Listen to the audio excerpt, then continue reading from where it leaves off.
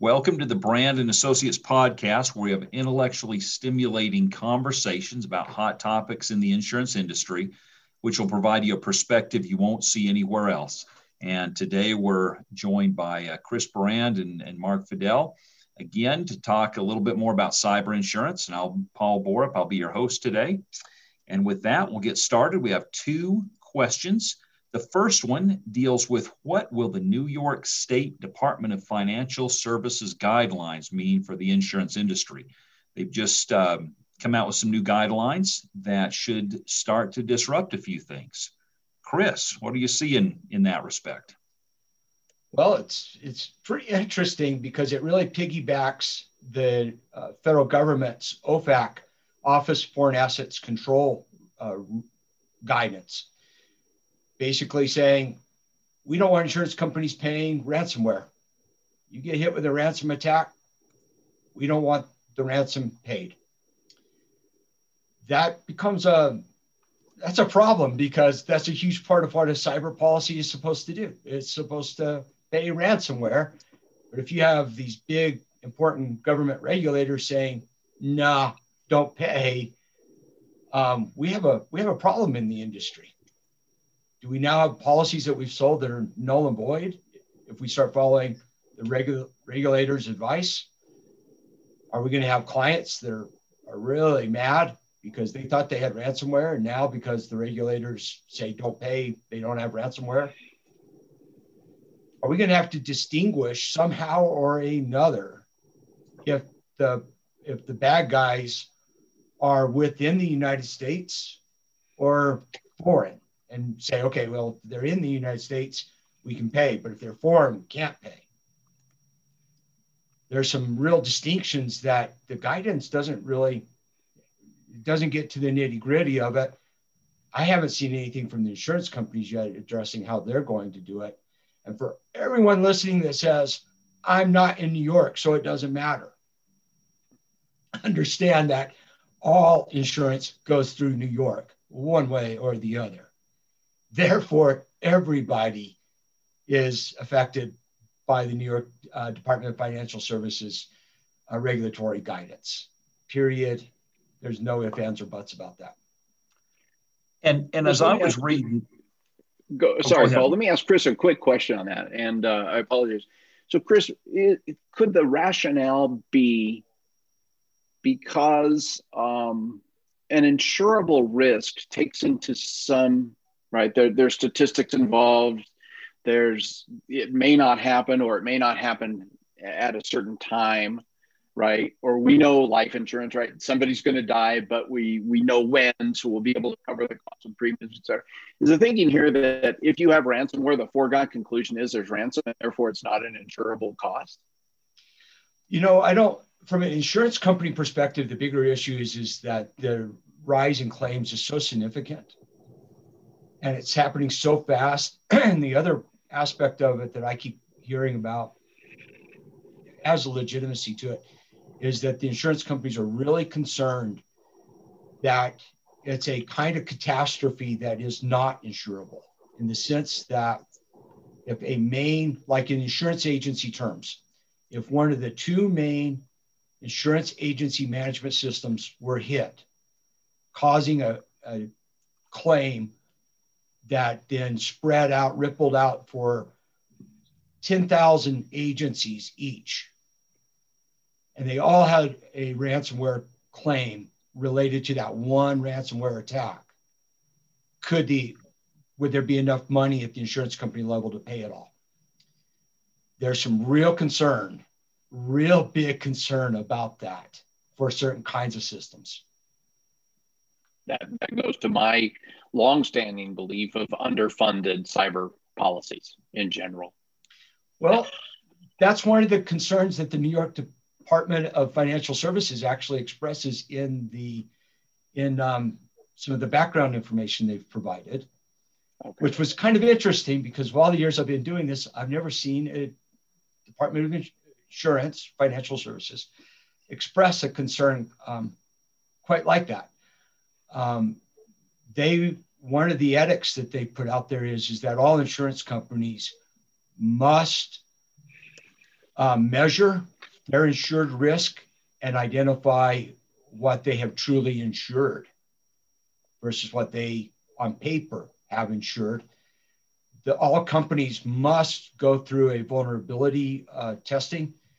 All companies must identify how much cyber exposure exists on all of their errors and omissions, professional liability, burglary, theft, general liability, and product liability lines, not just the cyber policies that the carriers have sold. Every insurance company must identify the cyber risk in those other lines as well. So with that, then this is more of an insurance company thing. So if you're an agency somewhere else in the United States and you're saying, hey, I don't really write business in New York, I'm not domiciled in New York, heck, I'm not even licensed in New York, so I don't need to worry about this. It impacts you because almost all the carriers you're going to be dealing with, except for some really small regionals that probably don't have much in the way of cyber coverage, they're going to be responding to the regulators there in New York. And that's how it's going to land on your doorstep and why it's important to at least be aware of what's going on. It's one of the ways in which it's going to land on your doorstep for sure. Absolutely. It's going to be bigger than that, but it will land there. Okay. So this is any advice that you'd have or what should agencies be looking at right now as far as how this is going to unfold? Because it's a pretty new thing. Yeah, it's a pretty new thing. So a few things is that number one is that there's actually an education requirement in the New York Department of Insurance ruling. And that there's a little bit of a gray area as to who is responsible for doing the education, but there's a ruling that insureds and agents must be educated about the value, need for, benefits, and limitations of cyber insurance. So again, this piggybacks the federal ruling. So we could look at it as a New York deal, but it's also federal. OFAC was pretty clear in what they issued in December. It was really clear, I thought. So I think everybody's affected by this. And I think one of the keys is understanding what it is that you're selling. I think that's just crucial, and understanding how to explain that to insureds. And then not telling the E&O issue, Paul, is very simple. I think there's a massive E&O exposure right now saying to insureds, buy this cyber policy and you get ransomware coverage. I don't know on a go-forward basis if the regulators go the route they're going, that's going to be true. I think agents. So maybe they should say may versus shall. Yeah, may versus shall. Interesting. All right. And it would be great. That's probably a pretty good segue for the next question we have, because we want to talk about the recent SolarWinds breach. And if there's may versus shall, you could have ransomware coverage if the person or the entity that was responsible for that ransomware wasn't on the OFAC naughty list, so to speak, right? It wasn't a government actor. But how often do you get one that isn't coming out of Russia or North Korea or some of those other countries? And Mark, since we're kind of going to talk about the SolarWinds, what are you seeing there as far as ransomware that originates not on that list where there would be coverage? So let me address one of the items that you mentioned, nation state actors. And it's a widespread belief and a lot of facts leading to the issue that North Korea has funded a variety of its economic ventures, including nuclear proliferation via ransomware attacks, either directly or through proxies. And so they've been isolated economically from most nations, except I would imagine special programs from Russia or China. But largely, they've been isolated economically. And so ransomware attacks are a relatively low cost way to bring funding in. And again, it tends to be a matter of if versus when versus if you're going to be a victim of a ransomware attack, right? Now, are these preventable? They are, and that's a different lecture series. But in terms of insurability, it now tends to be more like life insurance, and you should have actuarial tables indicating when the attack will happen versus, when will a fire happen in my building location, right? That's not a foregone conclusion that a commercial building is going to catch on fire, but you still have property insurance in the event it does, right? Life insurance, assuming premiums are paid, it will pay, right? Because the person's going to die.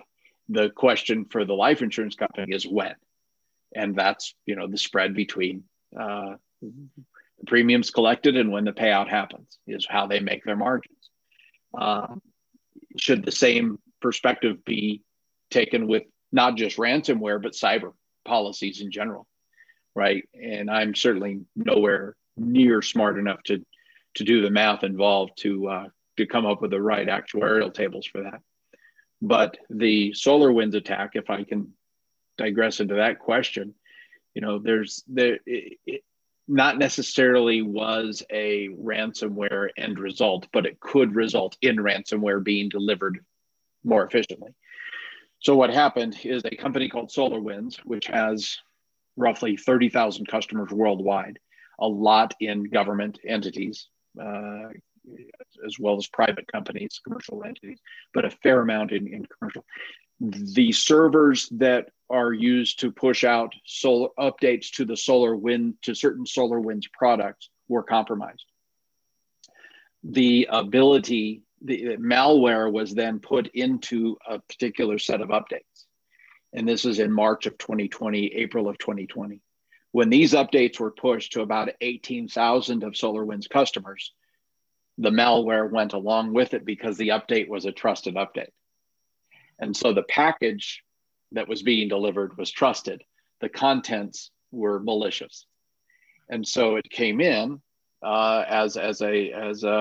this is part of a normal update from SolarWinds. And it wasn't an out of order update. It wasn't something that, SolarWinds didn't know they were pushing the update. SolarWinds knew they were pushing the update, but they didn't know it was compromised. One of SolarWinds' customers, a company called FireEye, realized that they had been attacked from inside. And when they reverse engineered the attack, they realized that the delivery mechanism was a SolarWinds update. And that's when it was publicly released about the methodologies. So right now, we don't know what we don't know. Was this the only supply chain attack at least it's been publicized, but are there others? Likely, right? And that's the problem. And so if you have Department of Defense who has prime contractors, and then those contractors have subs, and there are layers, right? You have this supply chain of information, as well as in the physical world, you also have supply chain of information in the electronic world. And now you have potentially compromised the supply chain at various aspects, okay? And so that was why this particular attack has been so particularly devastating, is because of how they got in and the efforts. I was reading a Microsoft report on this, and if Microsoft had done the work to engineer this in the amount of time they think it took place, they would have devoted about 1,000 software engineers to the effort. Wow. So that's not a small, right? It's not a weekend effort by somebody, right? Just fooling around. This is very targeted, very directed, very much on the offensive. Now to say, does the U.S. do the same thing? Not publicized, but sure, we'll say that happened, right? We're very much in a cyber warfare stance, and just take the cyber off from it, and we're in a warfare. That's helpful to the questioner. I add something onto it just for all the agents listening. What Mark Fidel's brought up here show some of the ancillary effects from an insurance perspective that would be very beneficial to clients. One is, what's the business interruption effect of a cyber attack? Because I would argue that the business interruption effect of a cyber attack is more important than the ransom part, 9 out of 10 times. So we need to make sure the policies we're selling have great business interruption coverage. Second, how does an attack on a third party disrupt the supply chain? And from that perspective, agents would greatly benefit their clients understanding how to sell business income and supply chain insurance for scenarios like this. It's not a direct cyber attack, but the cause is still cyber, and we have other kinds of insurance that can respond in certain circumstances. I think you'd also want to make sure that they are complementary coverages and not conflicting coverages, or that there's no gap between them, to make sure it's not just through one lens, but how am I protecting this client? Multi-party coverage, right? Because when you're talking a cyber attack, you can damage physical facilities, right? And so you can certainly cause business interruption. You can certainly have financial impacts, which are actually, right, addressed by other policies, or can be. Can be. You also don't. You not always, but it can be. But you also don't want to exclude that coverage simply because it is cyber. No, definitely not. But those forms are separate forms that have to be added on.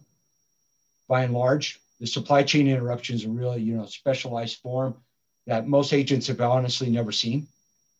Okay. So it's an add-on coverage, and then the variety of business income coverage. But your point about how it can damage physical assets. So there was the big example up in one of the Scandinavian countries where an aluminum plant was attacked, and the aluminum went back to the solid state in the wrong place. So it was like you have molten aluminum that suddenly became solid aluminum in the wrong place. Or recently down in Florida, you had the cyber attack that pushed chemicals into the water supply, the municipal water supply. And without the right preventative measures, people could have died.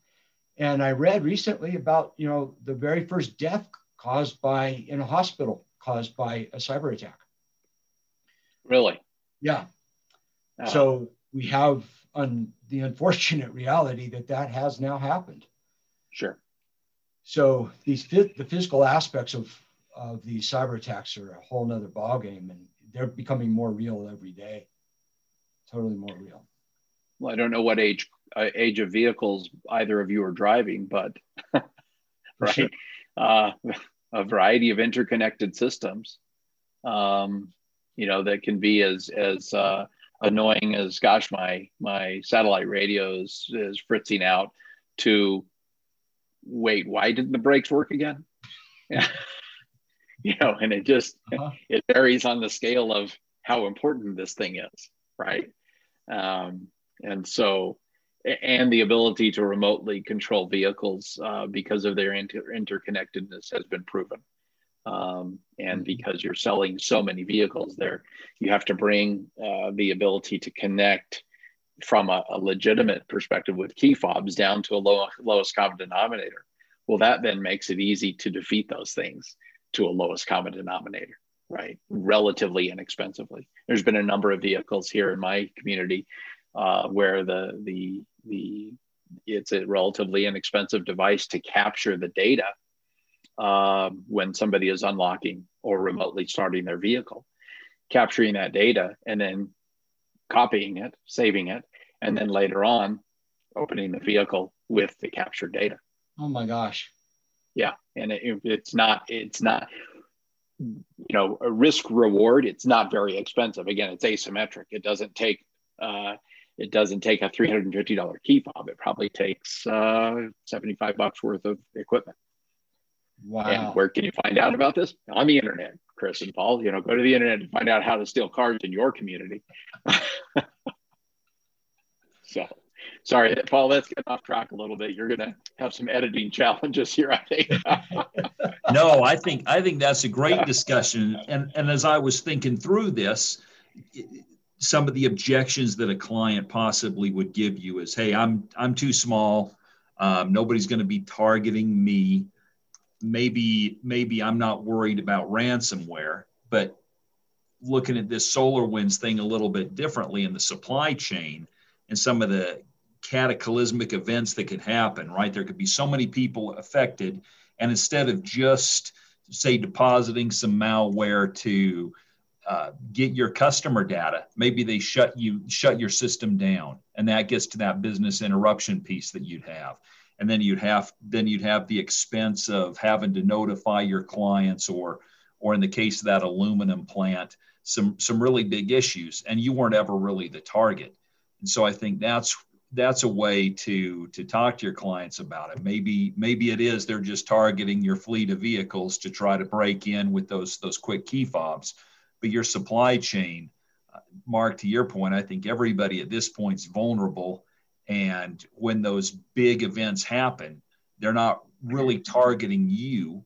These actors are more going after the disruption, the power, some of that influence some nefarious influence they could have when you're talking about, warfare/terrorism. We've seen it in the physical world, but they're really trying to push it in that